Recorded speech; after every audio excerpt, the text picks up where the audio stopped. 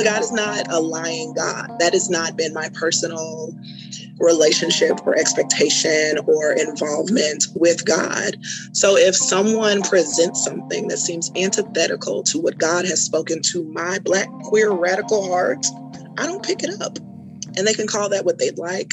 People can say that we are picking and choosing which part of the text to live out and be a part of. And also, as someone who is like famously anti-institution, it's just not something that has the power to shift me like it did. Welcome to the Center for Congregations podcast. This is a conversation for anyone invested in sustaining and strengthening their faith communities. The Center for Congregations is an Indiana nonprofit that exists because we believe the work of your congregation is essential. Our mission is to strengthen your congregation, helping you find the right information or expertise for your congregation's needs. We're able to do this work because of the generosity of the Lilly Endowment.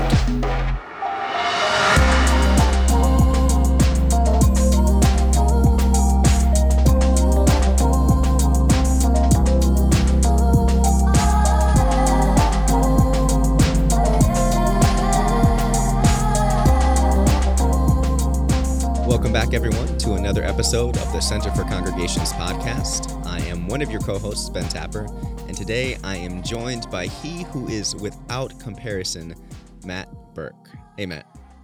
Now, see, you changed the format. It's usually in something. Indomitable, immutable. I ran out of N words. That's the problem. I had to switch it up. Well, see, now you threw me. Now I'm not sure what to say. Just say it's good to be here. It is good to be here, everyone. Today, we will be having a conversation or listening to conversations related to the experiences of members of the LGBTQ community. And explicitly, we're going to hear from three people that identify as Black members of the LGBTQ community and just learn about their experiences in church and congregational life, both those experiences that have been affirming and those that have been trying at times, and what they have learned and gleaned from those experiences, or what they've learned and gleaned from those moments. And I'm excited about that conversation, Matt. I don't know how you're feeling about it. Yeah, definitely excited about the conversation as well. And, we just wanted to let people tell in their own words their own stories. And again, we are not pushing any kind of theological or spiritual agenda here. This is not meant to state that you need to have a specific stance around these types of things, but it's just a recognition that in our society, we have people who have a different understanding of gender identity, different understanding of their sexuality. They exist in our society, and I think it behooves us as congregational members, congregational leaders, to understand what that landscape looks like. And so we just invited these folks to come and tell their stories so that we can learn from them about what life is like from that perspective. Well said. And each of these interviews, I think, was phenomenal. And the insights they shared was great. And so Matt and I don't feel a need to add our words to the wisdom that they've already shared. And so with that said, we're just going to kick it over to those interviews and let you hear from the guests themselves.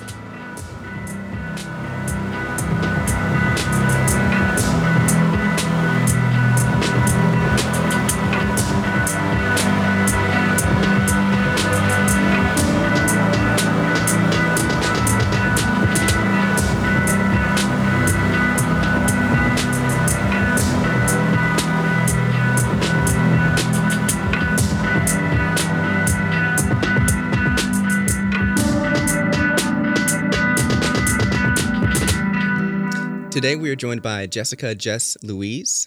Jess is a Black radical queer abolitionist, community organizer, and facilitator, a third-generation Christian Church Disciples of Christ.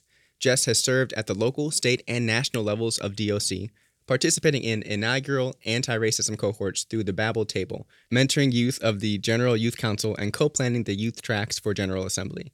Though Jess is no longer active in the church, they devote their time to working with systematically marginalized folks to realize their historical, present, and future power in community through direct action, mutual aid, and political education.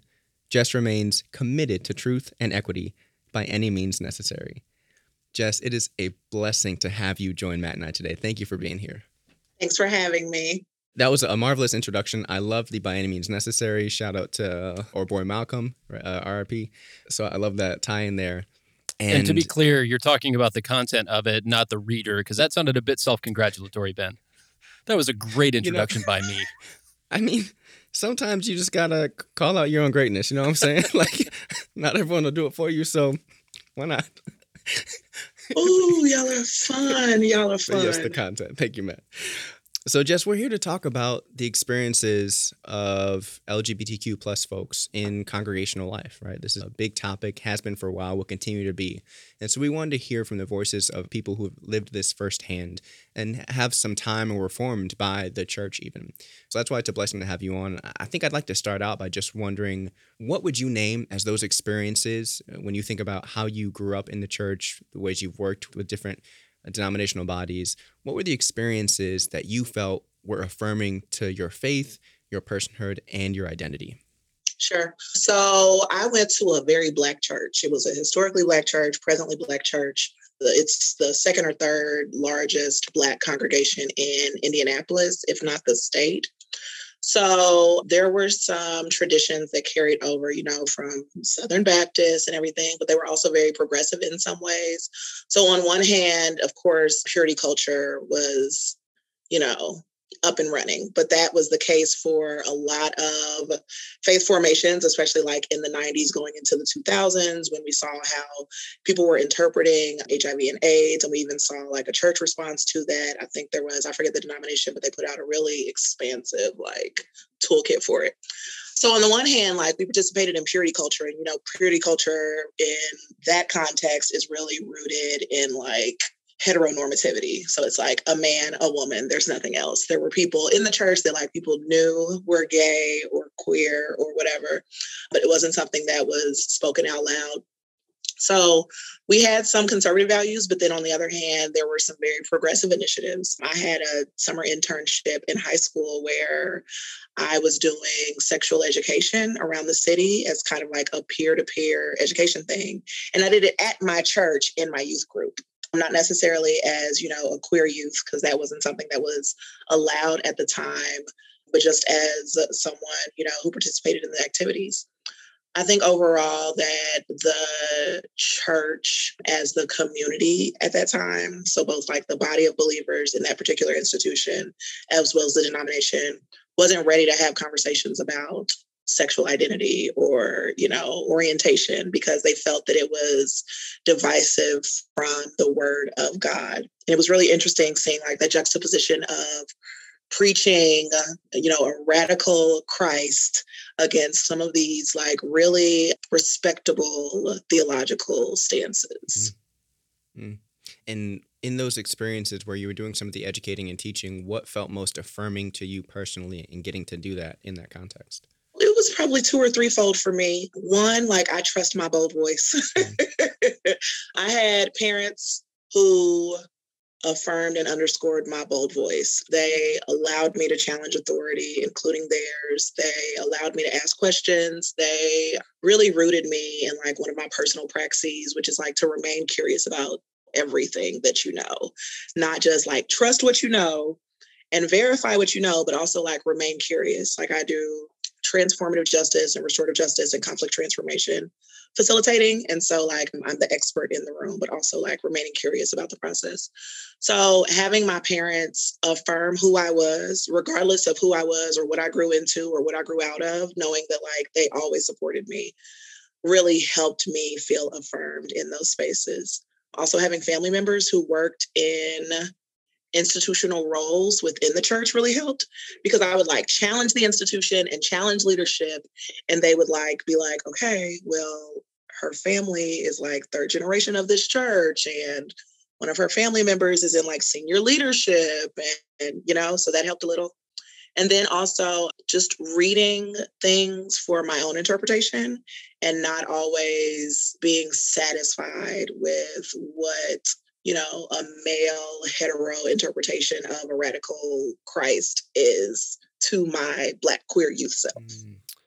Thank you, Jess. I'm curious about one specific part of what you just said. When you mentioned that people allowed a challenge of their authority, I would love to hear kind of how that panned out, because I think in some cultures, when they hear challenge of authority, that's an immediate red flag. That's an immediate problem. But in other cultures and other situations, it is viewed as a healthy thing, that this is important for us to listen to critiques and take them into account, and may not necessarily agree with them, but at least to hear and to consider. What did it look like in those situations for you where there was a healthy challenge of authority? What was the response on the part of the leadership or the people in authority? So I remember in particular, like in our youth group, we were divvied up into boys and girls. And in the boys group, they were talking like about, how to build a legacy and, maintaining strong friendships and continuing their education and developing hobbies and all this other stuff. And then in the girls group, they were like, yeah, keep a penny between your knees and don't let it drop. And if you lose your virginity before marriage, mind you, these are people whose children were at their weddings. If you lose your virginity before marriage, it's a smudge on your window that can never come out.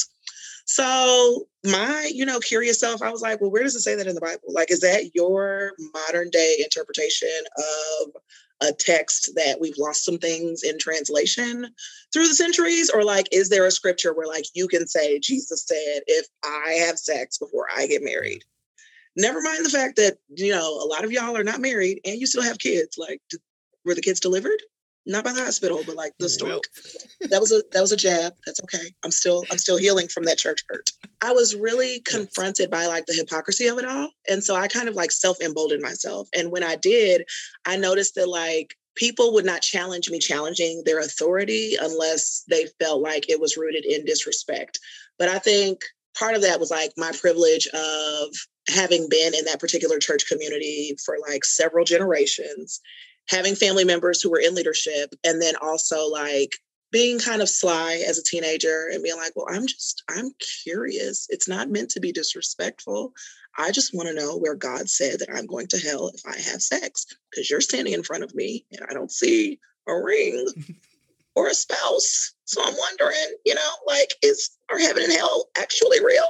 That was a little too far, for them, but they allowed for my teenage curiosity to shape how I showed up in those spaces. I think that was also because they anticipated me like going into ministry. There was a little bit of grooming to like, a pre-ministerial track, and I almost followed it. That's probably also why they allowed for that. Thank you for that. Mm-hmm. I love the boldness that you've clearly had from a young age. That comes through, and that's really beautiful. Mm-hmm. I imagine there are times that boldness also worked to your disadvantage. And so when you think about either your experience in that congregation in your formative years, or again, you've done a lot of work just in ministry, denominational ministry after that as well. So however you want to play it, when you think about that, what were the moments or experiences that you had that did not feel affirming to who you were as a person, to your identity and to your faith? I remember distinctly being told by like adults, either who were in leadership or, who just had access to people who were in leadership, that being queer or gay or trans or non-binary or anything besides like the heteronormative culture that the church relies on to kind of like sustain this text that was from centuries ago, and then feeling shame for that. And then seeing like openly gay people, like I know these people are gay, either because I've seen them out with their partner or someone who could be perceived to be their partner, or just because like that, it's kind of like, a cultural family thing. Like, Uncle Bobby, that's not his roommate. But there being a shame around it, and seeing how people separate, like, I think that especially in faith communities of color, we really lean into like only what you do for Christ will last. And there's sort of a divorcing of like our humanity from the labor that like the church insists that we offer for free for whatever reason. And I noticed that with a particular person in the church who was known to be gay, that there was a celebration and a welcoming and an affirmation and, a seeking out of their talents and skills, because they were really skilled in music. But that didn't transfer over to like who they were as a person. So I noticed like early on that the culture of the church that I was in was not inclusive or affirming, but that there were pockets that I could find that were, I have friends that I met in the youth group. I think a couple of them are probably, on the podcast as well, who are now openly out. I myself am like openly out. But it's been just really interesting reflecting on the culture of the time and then being able to point to like specifics like them saying over and over, marriage is between a man and a woman, where there's like that implicit thing, and it's almost like a microaggression where it's not intended necessarily to wound or pierce, but it's a reminder of like the culture that you agreed to be in as part of whatever social capital you're interested in that particular institution. And then just being beat over the head with like, well, when are you getting married? When are you having kids? And I'm like, the cost of living in the 90s was too high for me as a child. In this economy? Like, I can't imagine. I cannot imagine. So yeah, there were always reminders, whether it was implied or explicit. It's really interesting just like reflecting back on all of it and then having to bring to light what my interpretation of things that are presented as just being the culture or the norm as like a queer Black film. And being like, hey, the intent for this might have been this, but the impact is like excluding these people who still need spiritual care, still deserve a community of people who are concerned with their well-being. But how does that translate when I'm not asking you to like sign off and be a witness at my big gay wedding, but your core belief is that like I should not be able to be who I am, and for what? I really appreciate you sharing as vulnerably as you did. And I want to highlight a couple things that are standing out to me. And then I'm curious, Matt, if you have any follow-up questions. Two things that have stood out to me so far about what you've shared, Jess, are the intersection of kind of heteronormative purity culture ideals and beliefs that might be, at the very least, not affirming to people that identify as part of the LGBTQ plus community. There's like a unique intersection there of values and ideas and beliefs that is fascinating and also kind of tragic. And I also love that you named your experience within the context of the Black church tradition. Because so often when we have these discussions about if a congregation's open and affirming or they're not, a lot gets lost. There's a lot of nuance, a lot of context that is just completely lost, right? And so I think it's important to just name that the stories we're hearing are from a very specific context and tradition that shape the experiences. And yeah, there's a lot of similarities you can put onto other traditions, but there are also some things that are fairly unique that are worth hearing, but we want to note that uniqueness. And so I just appreciate you highlighting kind of both of those things for our reflection. Yeah, I'm curious about, this may seem like a really dumb question, but it's meant from a place where I think some people who haven't thought through this, it might be an earnest question and an important one.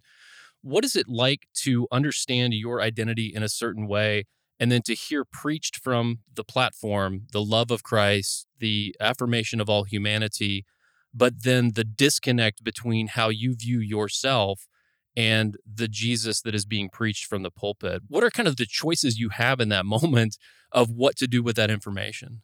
So I am of the radical belief that like, because of who I am, I deserve to aggressively defend my humanity.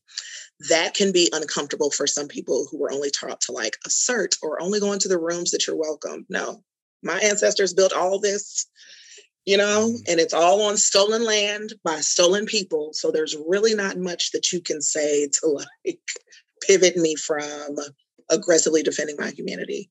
Because of that, I internalize some things and ignore others. And that's simply for like my own self-preservation, for my self-care. I was the person who was like deeply engaged in predominantly white faith spaces and was having those difficult conversations and was helping people break down, their biases and their long-held traditions and beliefs and seeing how, all of these things affect Black and Brown and Indigenous and, all of the other communities of color. And I was exhausting myself, and it kind of reminded me of like Toni Morrison saying like the very function of racism is to serve as a distraction. I believe that strongly with all of the ways that my identities intersect, so the function of homophobia is distraction. The function of organized, untrue, unwelcoming religion is distraction. People inside of institutions can only do what the institution allows. I am not someone who believes in the structure of institution because of how the power inside of those institutions has come to be. So I'm careful with what I allow myself to internalize because I understand like the power of my rage. It's not just my individual rage. I'm a part of a community. I'm a part of a collective. So if I hurt and I build relationships with people, they share that hurt. So I have to be careful with that. But in that same vein, like I had to get to a point and I was like, what am I doing this for? How does this actually serve me? If I am someone who does not center whiteness, if I'm someone who does not center things that are outside of my radical abolitionist critical lens, then why are these words having such an impact on me? I would rather use my energy working on policy, working on organizing, working on empowering the people who are going to be struck by these words, who choose to stay in those institutions for whatever reason, and even for people who look like me, who are Black with, coarse hair, who adhere to those institutional standards. There's grace and forgiveness for that as well, because Uncle Tom was a trauma survivor. We're all surviving trauma in ways that we believe will either keep us or the people that we are responsible for safe. Mm-hmm. I choose not to let those words pierce me as often as they used to, so that I can keep myself and others safe. There's plenty to be distracted by. There's plenty to be wounded by. I won't be wounded by someone wielding a word that the Christ that I know has also placed on my heart. God is not a God of lying. God don't lie. You might have to get a riddle to get over the bridge from the troll that's underneath. But God is not a lying God. That has not been my personal relationship or expectation or involvement with God. So if someone presents something that seems antithetical to what God has spoken to my Black, queer, radical heart, I don't pick it up. And they can call that what they'd like. People can say that we are picking and choosing which part of the text to live out and be a part of. And also, as someone who is like famously anti-institution, it's just not something that has the power to shift me like it did. Now, I'll use my knowledge of the institution to help others who desire to be in that space and who need some additional power or social capital for it. But for me, like, I'm behind a brick wall. The church, I don't have any more room for church hurt. And for those who do, like, organize, figure out what your game plan is, organize, and be willing to like go into a room and flip over a table. Because I've had to do that too. When two of my friends were facing ordination and they wanted to deny one because they wanted him to go back into the field for another year. And they wanted to deny the other because she was divorced and said that she would use her ordination as a chance to possibly marry same-sex couples. Had to go in against senior leadership and say, you don't have the power over me as a parishioner anymore. Like, I'm coming with my Black, queer, radical full self. And if you feel as strongly about not getting them in as I do about defending these Black people, then we can go head to head. But my rage won that day because their commitment to inequity wasn't as strong as my commitment to the balance and the righteousness of it all. I love when guests preempt my next question, and you did that entirely. You already answered it, and you only know you answered it. So thank you for that. I was going to ask what advice you would have for those that are bold defenders of their humanity, like you are, that still find meaning and choose to be in congregational spaces. So I'll tell you what I heard you say, and then if you want to add anything to that, feel free to add to it. What I heard you say is that you need to, at times, be ready to flip a table, like Christ did. You need to organize. And you don't have to hold everything someone hands you, right? You get to check if it aligns with your spirituality, your personhood, and your own unique experience of the divine. And if it doesn't, you get to say no thank you and keep it moving. All of which I think are really powerful. But is there anything else you would add to those that are like yourself in those institutions that also want to defend their humanity? Self-care and aftercare is key. I noticed for myself that when I was having a lot of these conversations and I was being really vulnerable for institutions who are just built off of like capitalist consumption cycles, that I wasn't caring for myself afterwards. So I found myself drained. I would still find myself trying to like push through. And that's when you get to burnout and just, stuff falls through the cracks that you used to have a really good grip on. So I would definitely say self-care. Like, if Jesus can retreat to the garden, to just be like, hey, don't talk to me.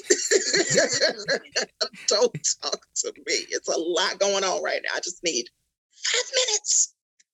minutes. Like, I'm like, I wish people would pick up on those themes, in the New Testament, where Christ just had to be separated from people to go into a state of like deep reflection. I wish there was more emphasis on, not necessarily from like individualism, but for like self-preservation. Like, there's a lot of obsession with not only purity culture, but also prosperity culture. Like, what does it mean to be spiritually prosperous? What does it mean for us to be able to interpret and to share and to hold things ourselves? Because we might not always have access to ordained ministers or texts or songs. We might have to resort to our ancestral ways. So just really encouraging people to lean in deep to self-care. And self-care isn't always like those, again, the capitalist consumption of things. Yeah. Self-care could be, oh, I don't have it in me to clean my house. Let me pay somebody to clean my house. Let me have a meal delivered. Let me plan a vacation for myself. Let me plan a staycation for myself. Something for you that's going to sustain you, that's going to shift you into a state of ease, because these systems, the church included, like, they are wicked. Mm. Not the church itself, the institution of church, like the institutional name of the church. It's wicked, because that's what it relies on. We're talking about like the nonprofit industrial complex and all of the things that contribute towards it and are less focused on like a social balance and equity and more focused on like development and endowment funds. So preserve yourself and don't push through your burnout. Thank you. So Jess, I wish I could spend another half an hour just asking you questions, because there's so much wisdom and strength that I truly believe people need to hear. And I'm aware of the time constraints that we have in this podcast. So usually when we wrap up, we ask people how others can get in contact with them and follow their work. So I'll ask you that and offer an additional question. You can answer either or both.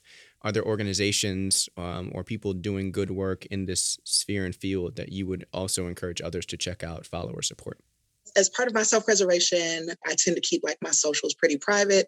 But if people are interested in engaging further, they're welcome to engage in any of the organizations that I'm either a part of or consulting with.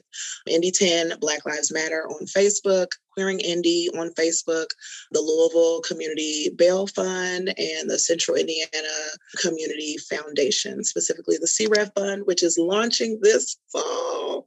That is exciting.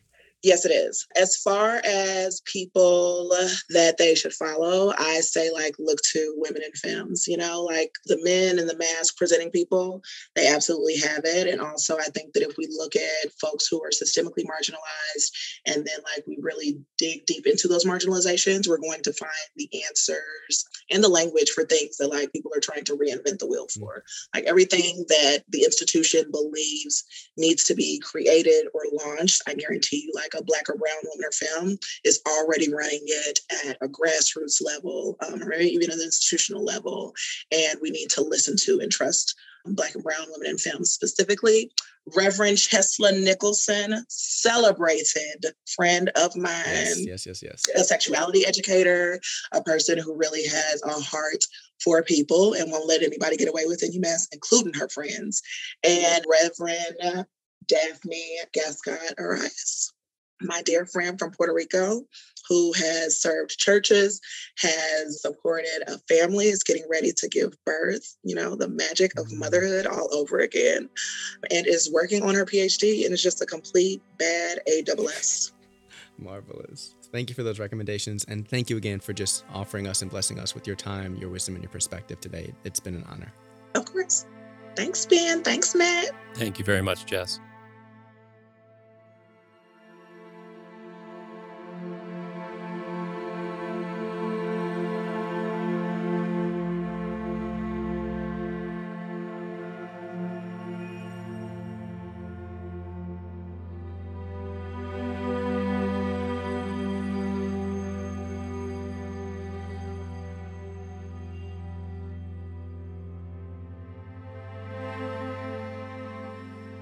We're here today with Reverend Jason Powell, MDiv. Jason is an ordained minister, musician, singer, songwriter, recording artist, spiritual teacher, and author. And above all that, Jason is a friend of mine. We went to seminary together, And let me tell y'all, this man can sing. Not sing, he can sing. He's very gifted. So Jason, it is a pleasure to have you here with us. Thank you for joining us today. Hey, it's a pleasure to be here in this space to just enlighten and share and bring some hope to the world. And y'all can't see it, but in honor of spring, Jason and I are both wearing flowered collared shirts today. And so I feel like I need to point that out for those that aren't seeing the video as well. It's a vibe. Jason, what else would you like to add to your introduction? What else do you want people to know about you before we jump into our conversation? I would say I would want people to know that my heart is to be a conduit, through which the love of heaven, like the love of the divine, can reach humans. And so I always recognize my imperfections in being a conduit of divine love in my role as a parent, in my roles as a co-worker, in every role that I find myself in love relationships, wherever I find myself, I recognize my imperfections in being a conduit through divine love. But I think it is our posture and our positioning of desiring to be that vessel that helps us to release more love and light and wholeness in the world. And I think that's the point of this conversation, to create space for wholeness. So I just want to just first and foremost put that out there, that I see myself as a conduit for wholeness. Yeah, thank you for that. A conduit for wholeness. Shoot, that might be the episode title right there. We'll have to circle back to that. Can you tell folks a little bit about your faith background? What tradition do you come from? What tradition do you currently serve in? Sure. So I grew up in a Baptist church, which after being involved with multicultural spaces, I began to learn that Black Baptist churches were a little different than maybe predominantly white Baptist churches or other kinds. But my Black Baptist church was probably very spirited compared to others. My grandparents were Seventh-day Adventists. My paternal grandparents were. My maternal grandparents were African Methodist Episcopal, also known as AME. So those were kind of the roots that I had in terms of spiritual upbringing. I also became involved with a Disciples of Christ church during my high school years, which was also a very spirited Disciples of Christ church. So in terms of the background that I come from, it's probably considered a bit conservative to some, but yet it wasn't to the extent of what some might experience in apostolic or Church of God in Christ circles, which was highly conservative, where you couldn't wear pants on Sunday or you couldn't go to the movies. That wasn't my experience. My experience was steeped in some kind of tradition, but not highly conservative, but not liberal. So it was kind of like middle of the road. I think also, though, I had my own influences that I pulled into my space as a young child.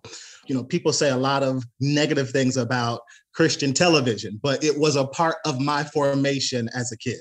And also, I would say there were some new thought thinkers that influenced my perspective of the world, some metaphysical thinkers that influenced my perspective of the world, like Neville Goddard, like Charles Fillmore. These people kind of broadened me. I remember reading Napoleon Hill's stuff, Think and Grow Rich, and that kind of stuff just kind of talked about the power of belief and all of that. And so it kind of broadened my perspective of God, because I saw God even in those materials as well.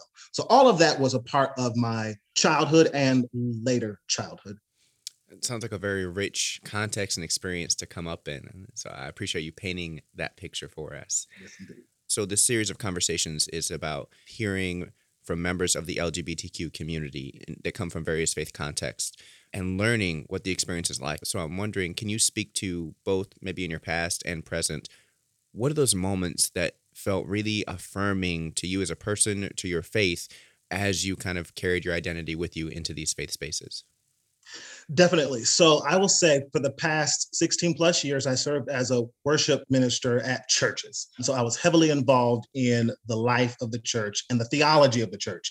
For the past 5 years, from like 2016 to 2021, I served at an open and affirming church, Life Journey Church in Indianapolis, Indiana, which was my direct contact to open and affirming ministry for LGBTQ people, not only limited to LGBTQ people, but for all people, but had a very open and affirming space. And so that was my direct contact for really seeing the faith formation in a community of people, understanding the theological frameworks that supported their sense of self, that supported their identity, and what gave them the competence and the authority to be who God created them to be. Seeing it lived out in healthy space was a huge blessing, not only for my own life, because it converged with a time where I was actually coming out and living into my truth. It was at the age of 20 years old that I actually got married to a woman, and we were best friends in high school, not anything overly romantic at all, actually, but we found ourselves married, I think in large part because of our God concepts and our sense of what was possible for us. We have since that time both come out, and she is remarried and I am a single man, and we are both living in our truth as same gender loving people. And so it's kind of interesting to see how our paths converged and how they also, at the appropriate time, developed into more authentic versions of ourselves. And so I find myself now with a perspective of having served in churches that were not open and affirming, don't ask, don't tell, not overly condemning. The ones that I was in were not overly condemning, although if you go through the archives, you will see messages that are not endearing to LGBTQ plus people. But based upon my own sense of self, it didn't necessarily crush my spirit because of, like I was sharing before, my self-concept and my God concepts were always a little bit beyond the confines of the religious institution that I was in. And so I think what is necessary is for people to pull in the resources they need that support them for where they are. Like, we can't always expect people to just spoon feed us. If we are after freedom, we've got to have something within ourselves that reaches for it. You know, there's something that says that when you pursue something, it's a qualifier. So I find in my journey, I've pursued my understanding to reach freedom. And so people have to pursue understanding to reach freedom. Did you know you were going to preach this morning, or you stay ready? You know, if something is in you, it just comes out. It does. And we're blessed for it. So I appreciate it. So I absolutely understand the importance of pursuing those resources and those things that will help.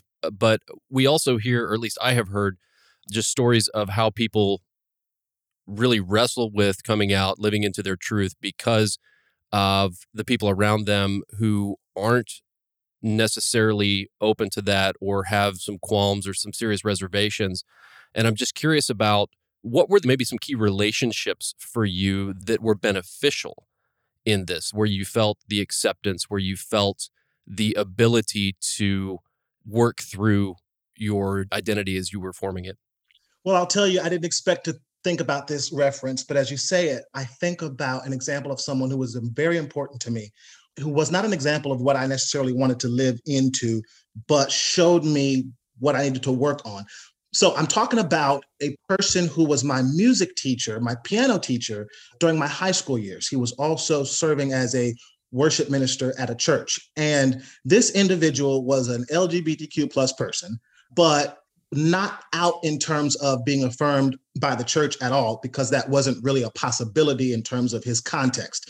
And so I saw the inner struggle that he had, and it manifested in ways that related to perhaps depression, overeating, chronic, illnesses that I look back now and I see as a direct result of his inability to fully embrace the authenticity of who he was as a gay man, and being so closely connected to the people of the church and having to deny that, I saw as something that I don't want to experience. He is no longer with us. And in my heart, I really believe that had he been able to live in his authentic self and come to peace with himself, it would not have led to his early death.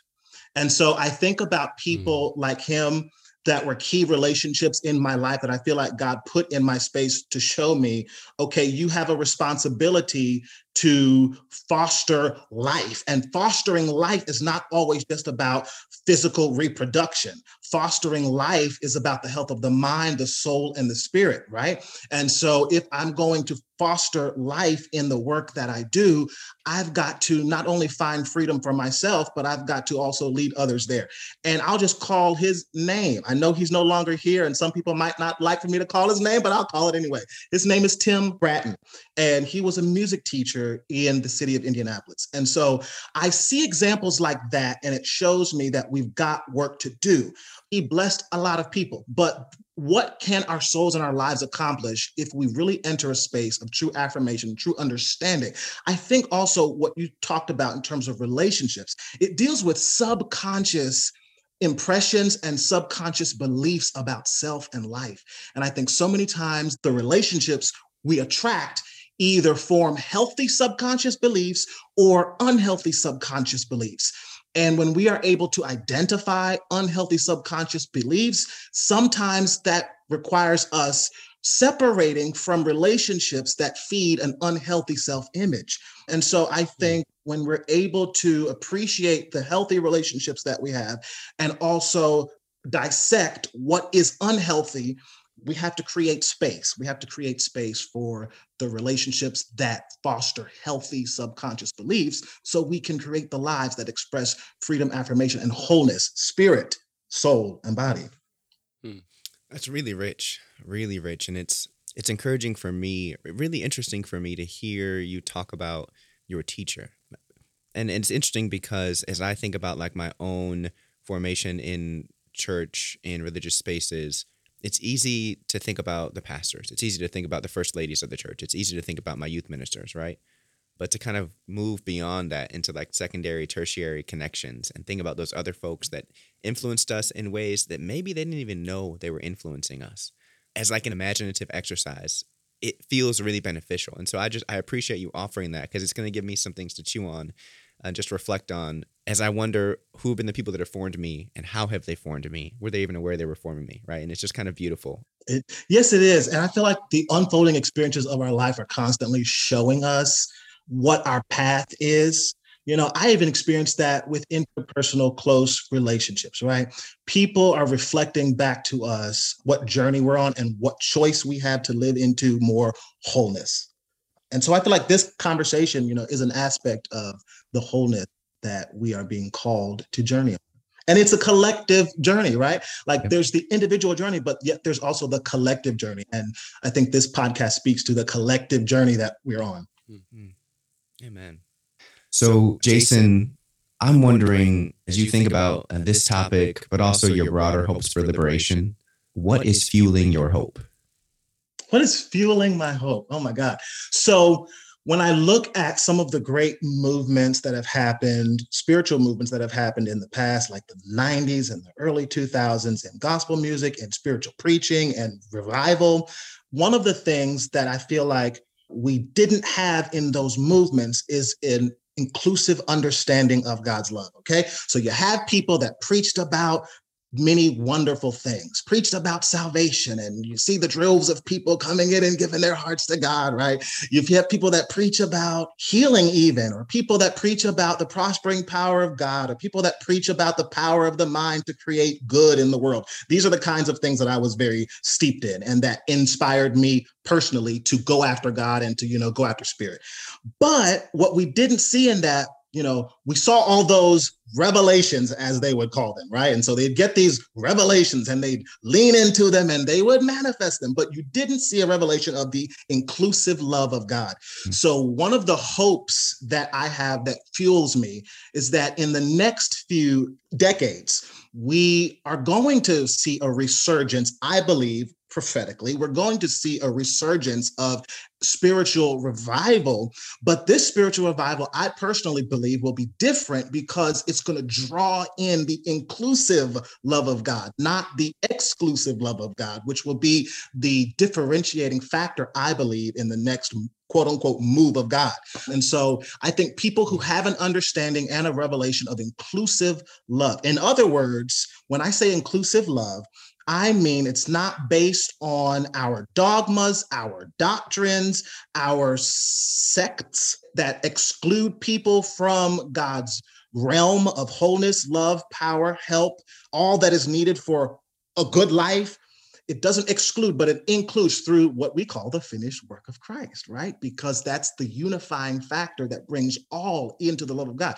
It's not through our works of righteousness, as people might call them, but it's through the finished work of Christ, bringing all into that whole realm, right? So that's what fuels me, the hope that what is to come includes all of the good that has been, but yet includes this understanding of God that is not bound to religion, but is liberated through relationship. Amen. For liberation through relationship. Yes. Jason, thank you so much for sharing your wisdom. I feel blessed, even in this short conversation. If people want to learn more about you or follow your work or get in touch with you, what's the best way to do that? Yes, you can do several things. One, you can go to jasonpowell.faith, that's online, and provide your name and your email so we can stay connected. Also, there are some options that speak to more of what I've talked about. There is a PDF guide that you can get from me that talks about how LGBTQ gay Christians have other options besides denial and condemnation.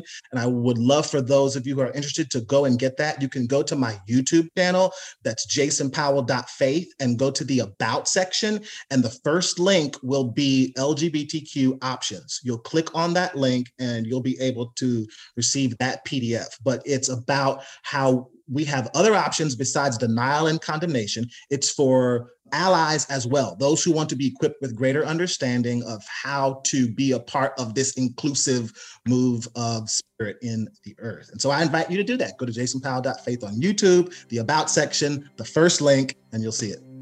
Thank you again, Jason. It's been a pleasure, my guy. Thanks, y'all. It was awesome.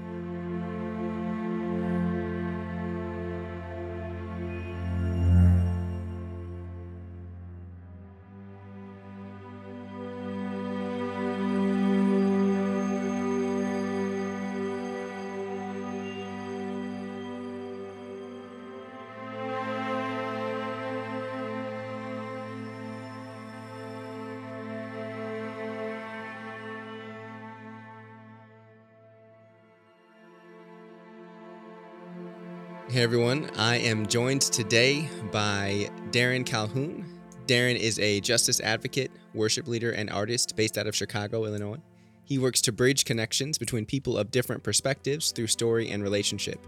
Currently, Darren is the digital pastor and worship leader at Urban Village Church, and he serves in multiple capacities with organizations like Christians for Social Action, the Reformation Project, and the Q Christian Fellowship.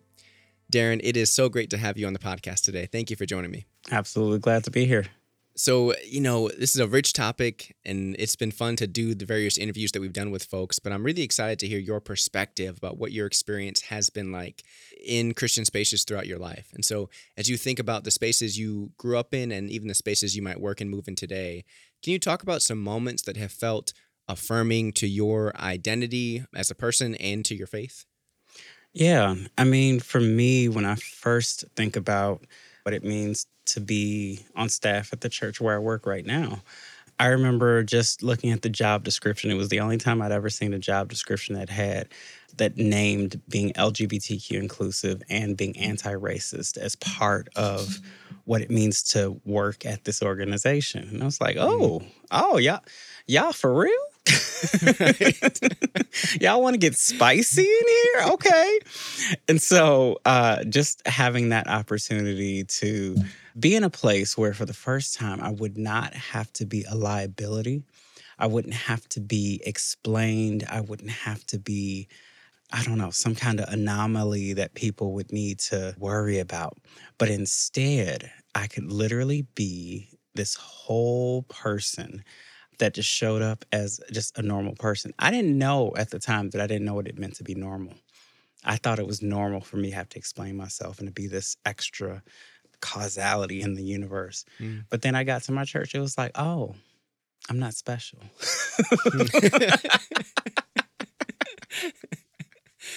And that sounds like a powerful thing to get to live into. Truly, truly it is. Because it doesn't stop at, oh, now you're normal and, the world is all good. It literally is the beginning of me reframing what it meant to be accepted. Mm. Because for years, I'd spent time doing work in organizations and spaces where, as long as you weren't the wrong kind of gay, at the time I was publicly known as being abstinent, which people read as celibate, as long as you weren't one of those practicing homosexuals, Oh, yeah. then you could have access, influence, and do the things that you felt called to do. But if you messed up, if you took a picture in front of a rainbow flag at Target, someone was going to object to it, post about it, and all these other things. And it was just like, no, all that is over. All that is not the case here. So now, who will you be, Darren, if you don't have to perform a certain kind of righteousness and Christianity for people who aren't invested in your life? Like, who do you get to be if you can just be someone who's beloved of God, who happens to be gay? Yeah. I had never thought about that, ever. And finding that there's a normal to be, finding that there's a place for me to be who I am, for me to use my gifts and to not have to always be explaining myself, which is a whole trauma response we could get into later. Yeah. Having space to be myself meant that I had to get to know myself. I had to get to know myself apart from the guy who always has to explain who he is and why he does. And before I do anything, have 3 explanations ready for when people object. Who am I when I don't have to watch every single interaction that I have and don't have to feel limited in if someone does pay attention to me and was like, oh, no. I need to stay selfless and single for the Lord. It's just like, no, I have an opportunity to be awesome. I have an opportunity to really expand my wings and to do all that I do. And that has been kind of what this road has been. It's just like, okay, well, if I can do anything, what will I do? How will I lead worship? How will I make music? How will I tell stories and invite people into what they're doing? And that has been transformative for me. I mean, I feel like I'm just reveling in the moment, but yeah, there's been some good stuff going on. Absolutely. I mean, it sounds like the moment you realized and asked yourself this question, who will you be, Darren, was a genesis for you in a way. And you're maybe still living into that genesis and what that means for you. Right. And I think too often, and I've seen this, whether it's a progressive congregation, a conservative congregation, even an undecided, too often the conversation is, what does the Bible say? Yeah. And once we figure out what the Bible says, then this whole mess will be behind us and we can just move on with Jesus. And what I've found is that it's not needed for us to just have the final say on what the Bible says about same-sex sexual activity, because that's usually what the debate is. Right. What's more important to the average LGBTQ person in a congregation is, can I be a full, living, beloved part of this church? And if you say, oh, of course you can, where can I find the policies that protect and maintain that access for me? Because if I have to be serving in a small group for 2 years before I find out that I'm not even welcome to be a small group leader, if I have to be singing my heart out in the choir for 4 years before you tell me, oh, but you could never be a worship leader here. Yeah. Where is the part where your church has done the work to align what it believes, the scripture says, with the policies that should be written just as clearly, so that I know what kind of church I'm walking into and what kind of limitations they're going to be on me? Because even progressive churches who feel like, oh, we did the work, we love gay people, and the Bible says so, sometimes haven't gone as far to make sure that if there's a question about who uses what bathroom, that you have a policy to go with it. Yeah. That's real. My perception of congregations and really people in general is that at some point we get to a place in which we think we've answered the big questions, so we stop asking questions, period. Yeah. And then our blind spots just continue to exist until someone comes along and forces us to see them. Do you find that resonates with what you've observed in congregational life? Oh, it's everywhere, right? It's in my life. It's in my friend circles, but it's especially true in places that live and thrive on policy. That's why I spend so much of my energy now focusing in on what are the policies of our churches and our institutions, because we can chatter all day about how we want to be inclusive, how we want to be anti-racist, but if there's not a line item budget number attached to what we believe, then we don't really care about it. We don't believe it. It's not going to get the same priority as the annual potluck or whatever, you know? Yeah. Because there are things that do have written policy, there are things that do have budget. But what we usually do is we try to lump LGBTQ things, we try to lump our racial justice things, we try to lump those into something else. And usually the things that get lumped into something else disappear as soon as we forget about it that year. You know, when we build policy, when we build things that are actually about making sure that we are affirming everyone, that includes making something that the institution itself has to account for. Yeah. It's very separate than, oh, we're never going to forget about Pride Month. Well, if you had a Pride Month budget, you couldn't. And again, I'm not saying we need to like have a $10,000 budget to walk in the Pride Parade every year. I love that my church walks in the Pride Parade. It is one of the most uplifting things that I can do as somebody who stands in front of the anti-gay protesters and who's like, you know, countering their message. And then as they're like, you're not even a Christian over their bullhorns, here comes 400 of my church marching through the parade. And I'm like, yeah, I don't think your opinion matters right now. So it's the part where our faith meets action, right? Yeah. And where my church policy then has the ability to meet our faith. You know, it's so critical that we do more than just have the 2022 version of everyone's welcome here. I really want to see what welcome means. I want to know who can be here. I want to know how we're going to protect someone who is being called out or being objected to. I want to know if someone wants to be an elder or a teaching pastor in our church, is that okay and why? Like, what tells me that everyone has access regardless of gender if I can't find anything that says there's access regardless of gender? Sure. Yeah. Yeah. So the policy becomes really paramount for signaling those things and for bringing everyone back to a common, like, focal point. When there's disagreement, we can say, hey, this is the written policy. Now, if we want to change it, all right, we can go through the process to change it. But, like, this is where we're starting from. And so we got to wrestle with this. Yeah. And the other thing about policy is that the policy needs to be written with us in the room. Julie Rogers was so great about kind of uplifting that value of the flip side is essentially what happens too often is a bunch of cisgender heterosexual people who are typically white will sit in a room and write their most compassionate and well-intentioned and loving and Jesus-like document about what the policy of the church will be. Yeah. And they'll say, this is the church's policy. And the very first LGBTQ person that reads it does not read it with all that love and care that they thought they put in it. And they're like, but we worked for months on this. I literally had a church tell me, but we spent 2 years on this document. Okay, but none of the people who this document applies to are in this room. Yeah. And so when you tell me we love you and we want you to feel cared for in our church, and I'd already been a part of this church for 10 years at that point.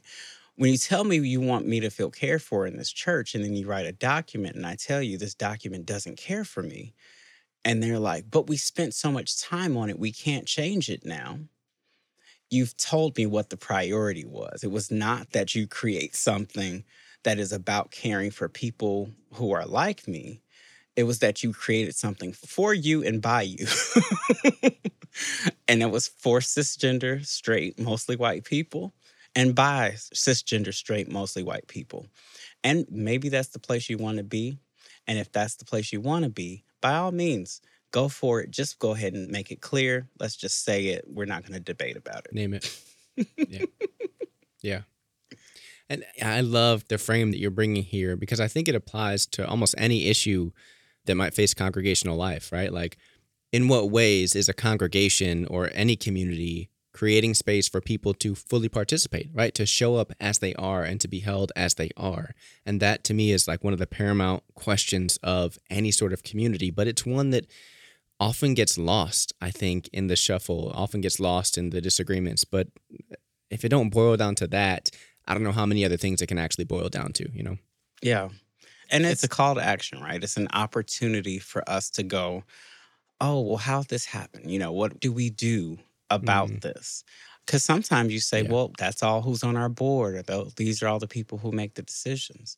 If y'all don't go ahead and pull together a listening committee, if you don't find and seek out some people who are willing to, and you'll probably need to pay them even, but find some people who are willing to give you feedback on what the situation that's going on in an ongoing way is, then no, things will continue to be the same. And you'll just kind of rub your hands together and look down and say, well, pray for us. And I think prayer without works is still dead. One of the things that church did, the one that I mentioned that had made this 2 years of policy, some of the top leadership did spend the next almost 2 years meeting every 6 weeks with a group of LGBTQ folks who've been a part of the church the whole time, 30 plus years. And in doing so, really began to relearn what the problems and what the issues were. And this was a non-affirming church, and there was no push from the queer folks for them to suddenly change their theology. But something as simple as if, for example, we were in a Sunday service and it came time to pass the peace. Now, this church, they would say, oh, everyone can pass the peace here. Of course, it's just passing of the peace. So when Jimmy passed the peace and says, this is my wife, Jane, it's passing the peace. But when Billy says, this is my husband, Jack, then it's a political uprising and someone trying to force the gay agenda. And, you know, all of a sudden there's so many more implications that the straight folks never thought about, that someone else might have trepidation or a difficult time navigating, because in so many places, the quote unquote normal for you interactions are the places where we might get hate crimed. I mean, you know, that's kind of explicit language, but more so to say, we have all kinds of places of unwelcome and all kinds of places of disdain. Again, we talk about bathrooms. I know as a cisgender man, I can go to the bathroom and it's typically not an issue. But for me, I actively look out for places that have all gender bathrooms or have something that specifically speak to the bathroom policy, because if I'm going to be able to bring my trans friends, if I'm going to be able to bring my non-binary friends to that church or that space, I don't want to have to manually go up and ask someone to find out if they can use the bathroom. Yeah, that's fair. Yeah. I hear you inviting us to be mindful, again, of our blind spots and of what the experience of people who aren't part of the majority culture of a space, like how they might exist. Yeah. Thank you for that reminder. I've got one more question. But before I do, I want to invite you to share how people can follow your work and learn more about you. So social media handles or any other work that you do that you want to share. Take a second and let folks know how they can follow what you do. Yeah, apparently I stay pretty busy. So one place that people may find me, well, you can always find me by searching out Hey Darren on pretty much any social media, Facebook, Twitter, and so forth. My name is Darren Calhoun, Hey Darren. And if you would like to follow the music that I'm making with The Many, you can follow us on themanyArehere.com, where you can also connect to lots of other work we're doing. And then lastly, if you're in Chicago, there's some really, really great work that I'm part of at Urban Village Church. And as with many churches, we're all trying to figure out what's the next thing to do. How do we figure out online and in person and low attendance after the pandemic began? We are all trying to figure these things out together. And I think being agile or being willing to experiment with things and try something different after a little bit is something that we're excelling at. So for any of those reasons, hit me up. Let's chat. Let's talk. And DarrenCalhoun.com is my website. So there's lots of places to find me. Excellent. Thank you for that, Darren. It's always important for people to know how to reach you and how to keep in touch with, the work that you're doing, because it's important stuff. Indeed. So for the final question, which I think will be a mic drop question, that's why I kind of inverted the order of the way I usually do things. I like that. I appreciate it. You mentioned earlier that you're in a space now where you have been able to ask the question of, okay, Darren, if you don't have to explain yourself all the time, who are you actually, right? And so I'm curious to know what you have discovered. Like, who are you, Darren? Oh, you want the juicy question. Mm-hmm. Yeah. What have you learned about yourself? So what's been very interesting is that after, I could say, a 20-year career of doing all of that manual curating of my life to be acceptable and presentable, not unto God, but unto people who call themselves worshipers of God. And I'm not saying they're not worshipers, but to be acceptable and pleasing to them. When I stopped doing that, I still felt God's calling and still do to be in these in-between places, to reach people who are not explicitly at one end of the spectrum or other. But what I've done less of is reach out to these people who have conferences and books and video series and so much dedicated to them, and to get back to actually reaching the people that haven't been, quote unquote, reached yet, to show up for people at the margins. And so very recently, I found myself, as I get back in touch with myself, as I get back in touch with things that are most important to me, I'm figuring out, what does it mean to do harm reduction? What does it mean to show up where people are probably at risk for all kinds of things, when it comes to substance use, when it comes to sex work, when it comes to the folks that even queer spaces don't really want to talk about? Because my core belief is, if we make life better for the sex worker who is using substances, who's trans and disabled and femme, we make life better for everybody. And that's kind of almost common knowledge, but we don't actually want those people showing up until they've cleaned up, until they've been sober for 90 days and all these other kinds of requirements that make it easy for us, but make it impossible for them to get the kind of help that they need. Yeah. And so I'm finding myself, in Jesus' name, showing up and going out and being where the people are. And it looks less and less like Sunday morning sharp. It looks more and more like, oh no, I've got to be out on Thursday night and Friday night and Saturday night, because that's where the people are, rather than, well, Sunday morning is when we do our ministry work. It's like, nope, that's where you do your ministry work. But where I'm doing my work is where the people are. Yeah. Yeah. As you were saying that, I couldn't help but flash back to the stories in the gospel narrative of Jesus dining with tax collectors and prostitutes and other folks described as sinners. I'm just saying, there's some biblical precedents. Yeah.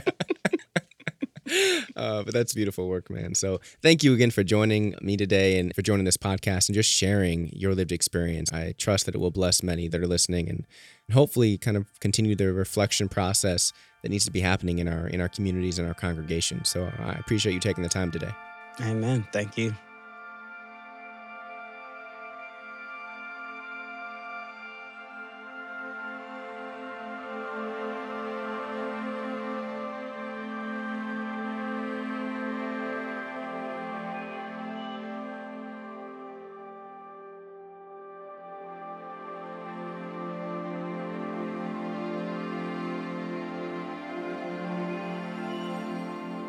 Hey, everybody. Thanks so much for listening to this episode of the podcast. We hope you enjoyed those conversations as much as we did. Absolutely. And as we said earlier, we don't want to add many more words to the wisdom that was already shared, but rather we would love to hear from you. So if you want to just email us or hit us up on social media, either way, and let us know a moment or an insight that you're taking away from this podcast and from the interviews that you heard, that would be wonderful. So you can email us at podcasts@centerforcongregations.org, or you can hit us up on social media. We're on Facebook and Instagram as the Center for Congregations. And just a heads up, we're taking a few week break, kind of a mid-season break. We'll be back sometime in August with new episodes, so be on the lookout for those. And as always, we'd be remiss not to thank our audio editor and sound engineer, Jaden Lee. Jaden, thank you for the great work that you do. We really appreciate you. And we appreciate the generosity of the Lilly Endowment, which makes all of our work, including this podcast, possible. And if you find this podcast helpful and you think it might be helpful for others, we ask that you give us a 5-star rating and review on whatever podcast platform you're on. That helps other people find the podcast, and it makes us feel really good. Absolutely.